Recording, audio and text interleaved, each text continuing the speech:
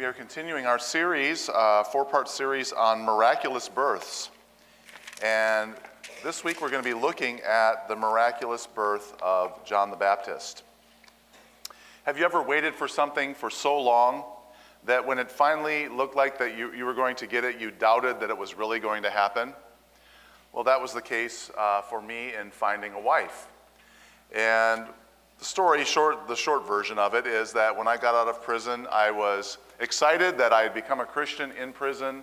I thought that immediately after I got out, I was going to find a good Christian girl and we were going to settle down and get married and all of this. And the thing was that happened, I began to have a mentoring relationship with a man named Pete Lundeen. And I recognized that I was having issues in regard to relationships. All the relationships I'd had prior to going into prison were unhealthy. And so he began to speak into my life. He talked about a healthy relationship. He modeled that. I moved into their house and watched he and his wife.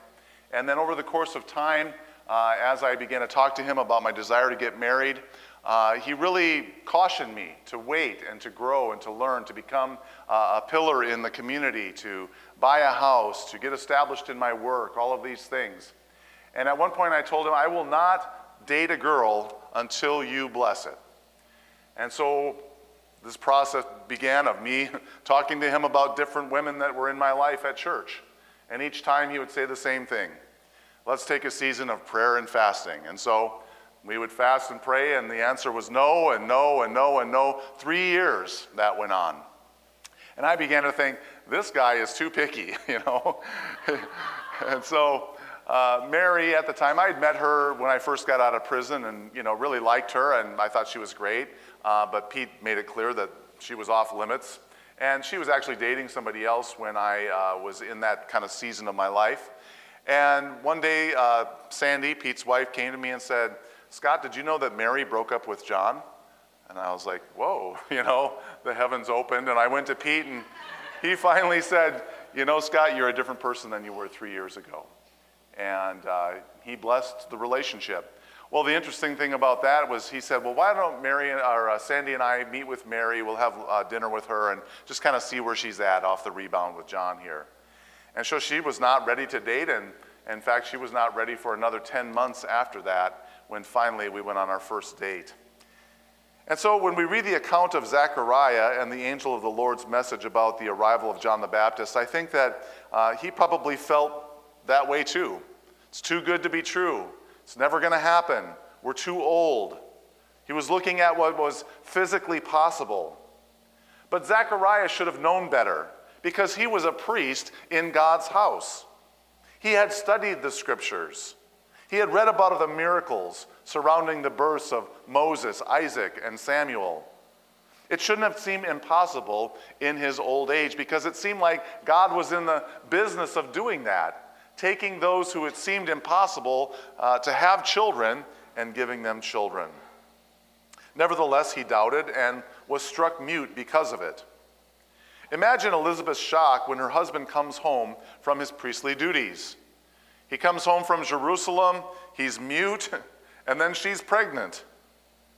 And I'm going to spend a significant amount of time focusing on John's mission this morning because his miraculous birth, as miraculous as it was not as miraculous as the life that he lived. And so let's look at four main things that he accomplished, things that Leslie read about in that scripture lesson here just a moment ago. First, John came to call Israel to repentance.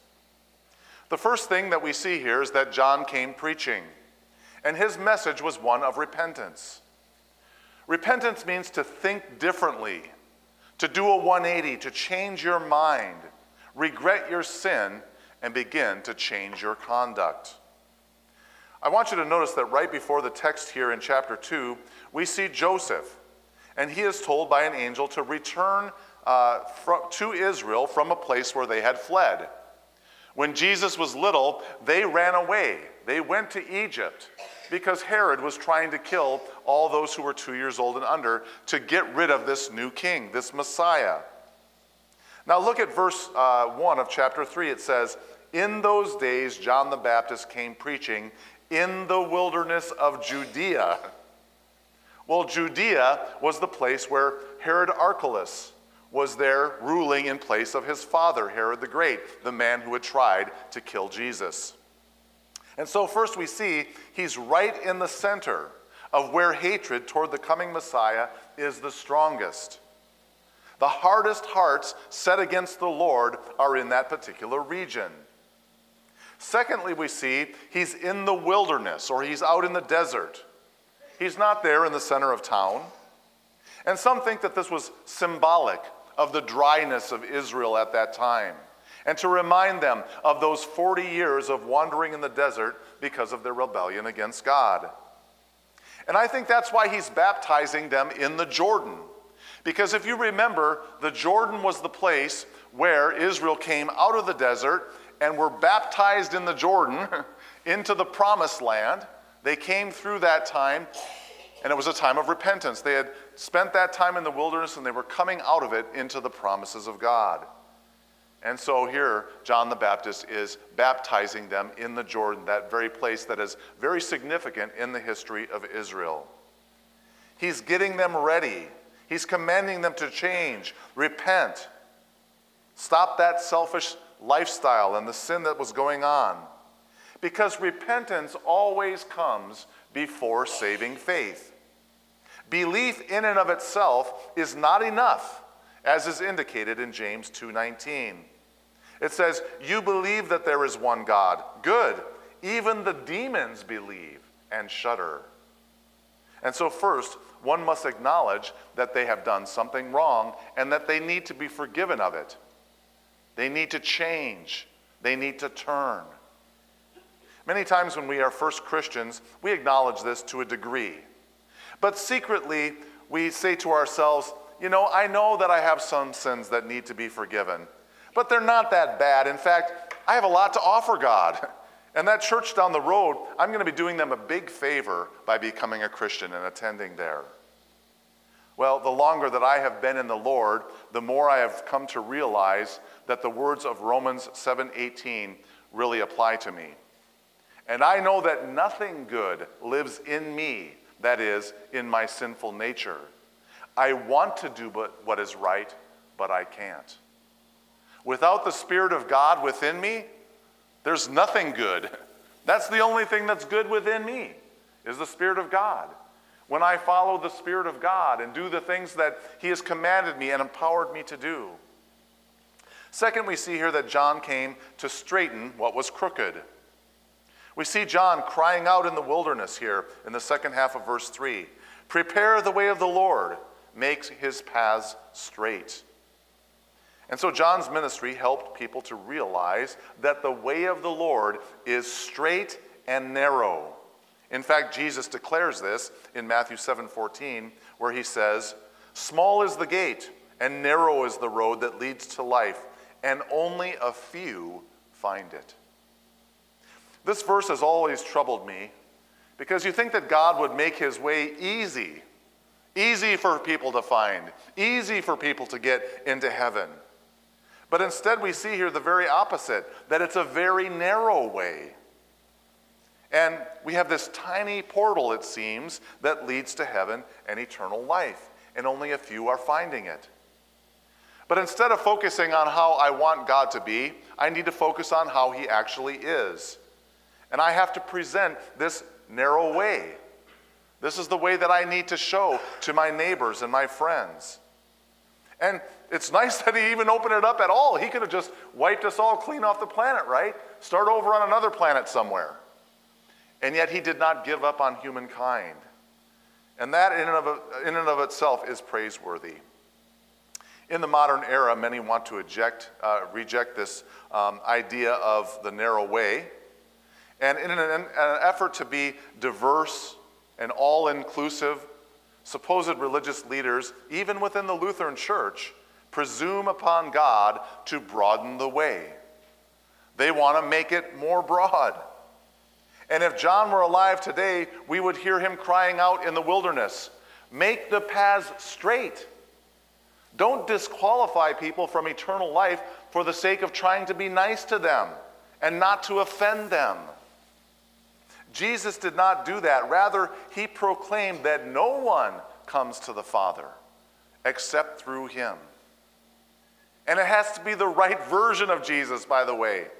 Last night we were hanging around the house and we were getting ready to go out and celebrate Cassie's graduation from cosmetology school. And there was a knock on the door, and there's the Mormons, the Church of Latter-day Saints.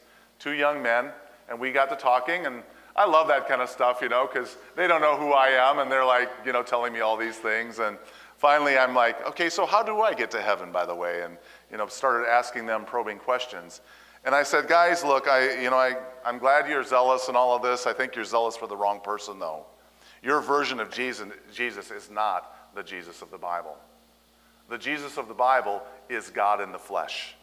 And you've proclaimed him to be a brother of Lucifer. That's wrong. You guys are on the wrong path. The third thing we see here is that John came to knock away excess.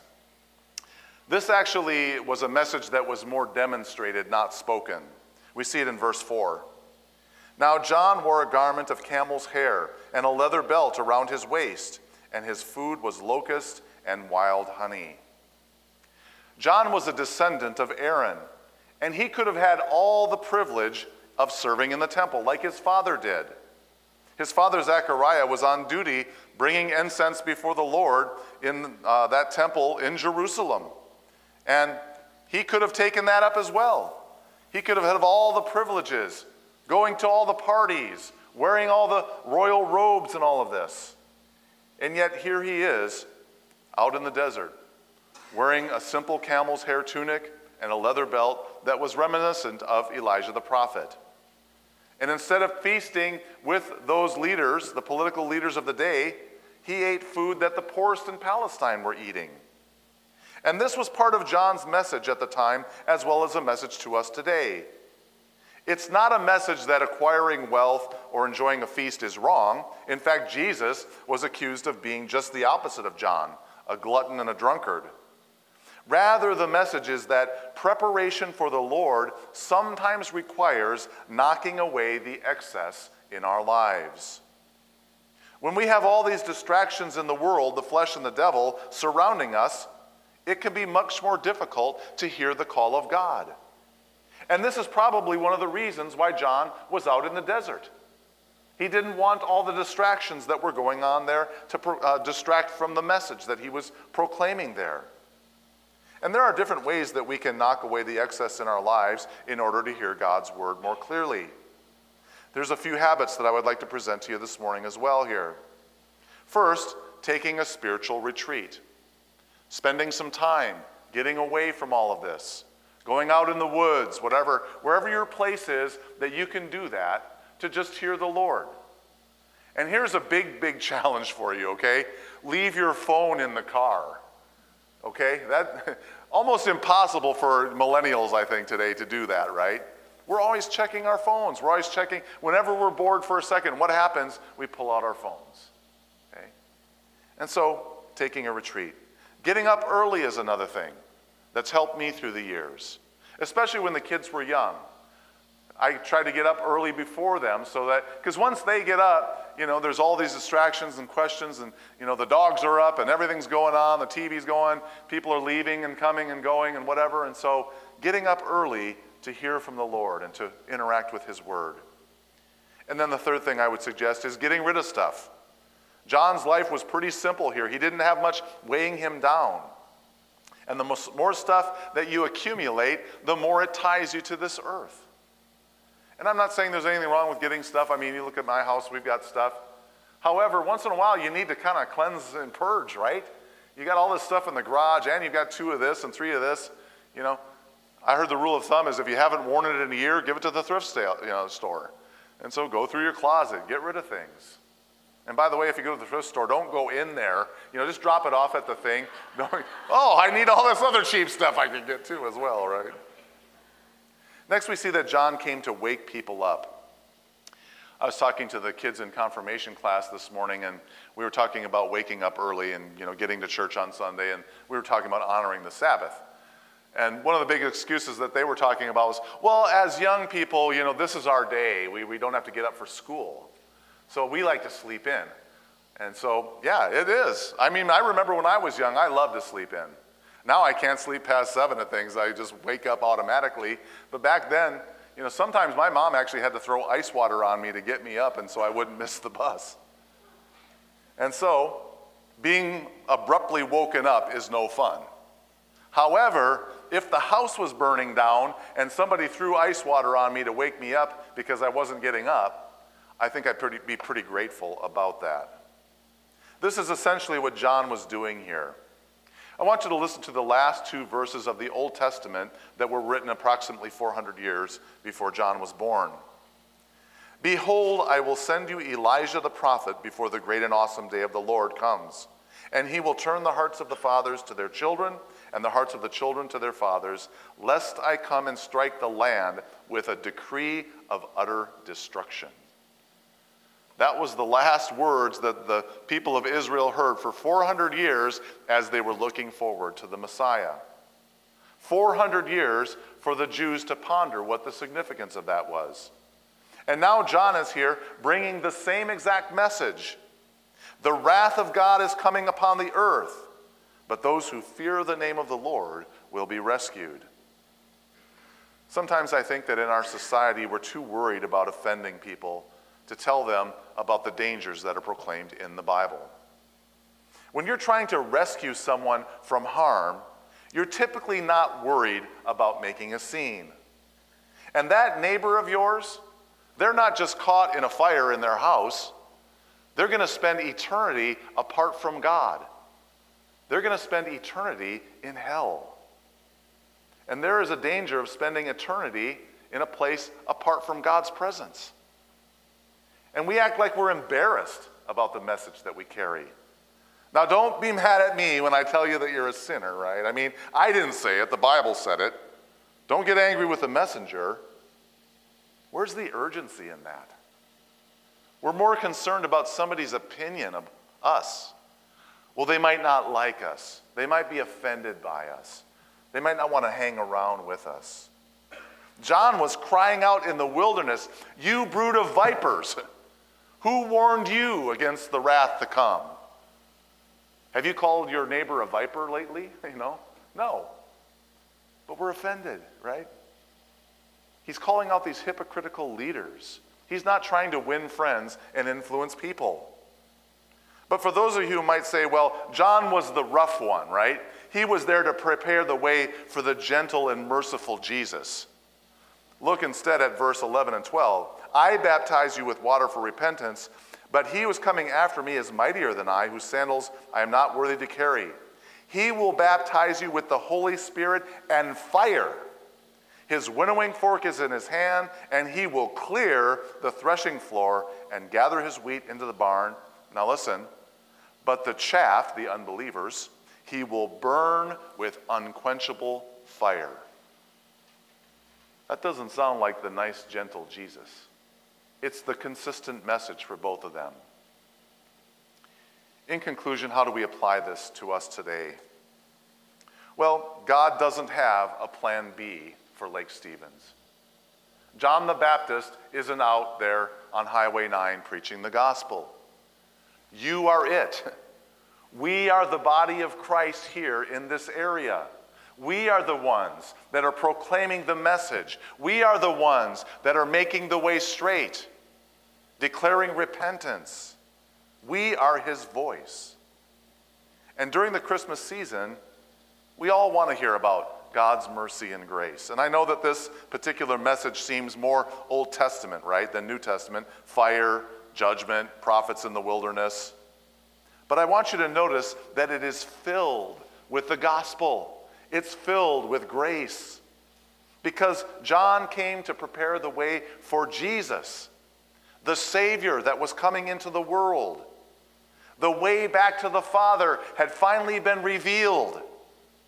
And we still have the most amazing message in the history of mankind. A message that, by the way, is super easy to share at Christmas time. It's super easy to invite somebody to Christmas Eve service because they're thinking about Christmas already. They're probably not thinking of your version of Christmas, but it's easy to make that transition. when you talk about presents, oh, that reminds me of a gift that, these wise men came from the east and brought to Jesus following a star. And so, like John, are you willing to step out and face potential persecution? John was beheaded for his message. And this is our mission. This is our purpose in the world, not to just enjoy. And I realize, Christmas Eve, we're going to have people here that are coming just to have a nostalgic experience, right? But that's not us. Christmas isn't just one day a year for us. We are celebrating this birth all the time and proclaiming this. And so as you think about sitting down with your friends and family at parties and staff parties and all of these things, be bold. Proclaim that message. Don't worry about being offended. You might be surprised how receptive people might be to it. The world is hurting. People are looking for a solution. Let's pray. Father God, we come before you, and we see the message of John, a man who was not afraid to stand up, a man who faced death, Lord. Lord, help us to be bold. Help us to be proclaiming that straight way, not broadening the way for everybody. And so, Lord, we just lift up these things today in Jesus' name. Amen. Thank you for tuning in to this sermon series from Elam. If you are encouraged today, would you consider supporting our online ministry through a financial contribution? Personal checks can be made out to Elam Lutheran Church and sent to 11504 26th Street Northeast, Lake Stevens, Washington, 98258. Or you can give online at elamlutheran.net. Thank you, and may God bless you the rest of your day.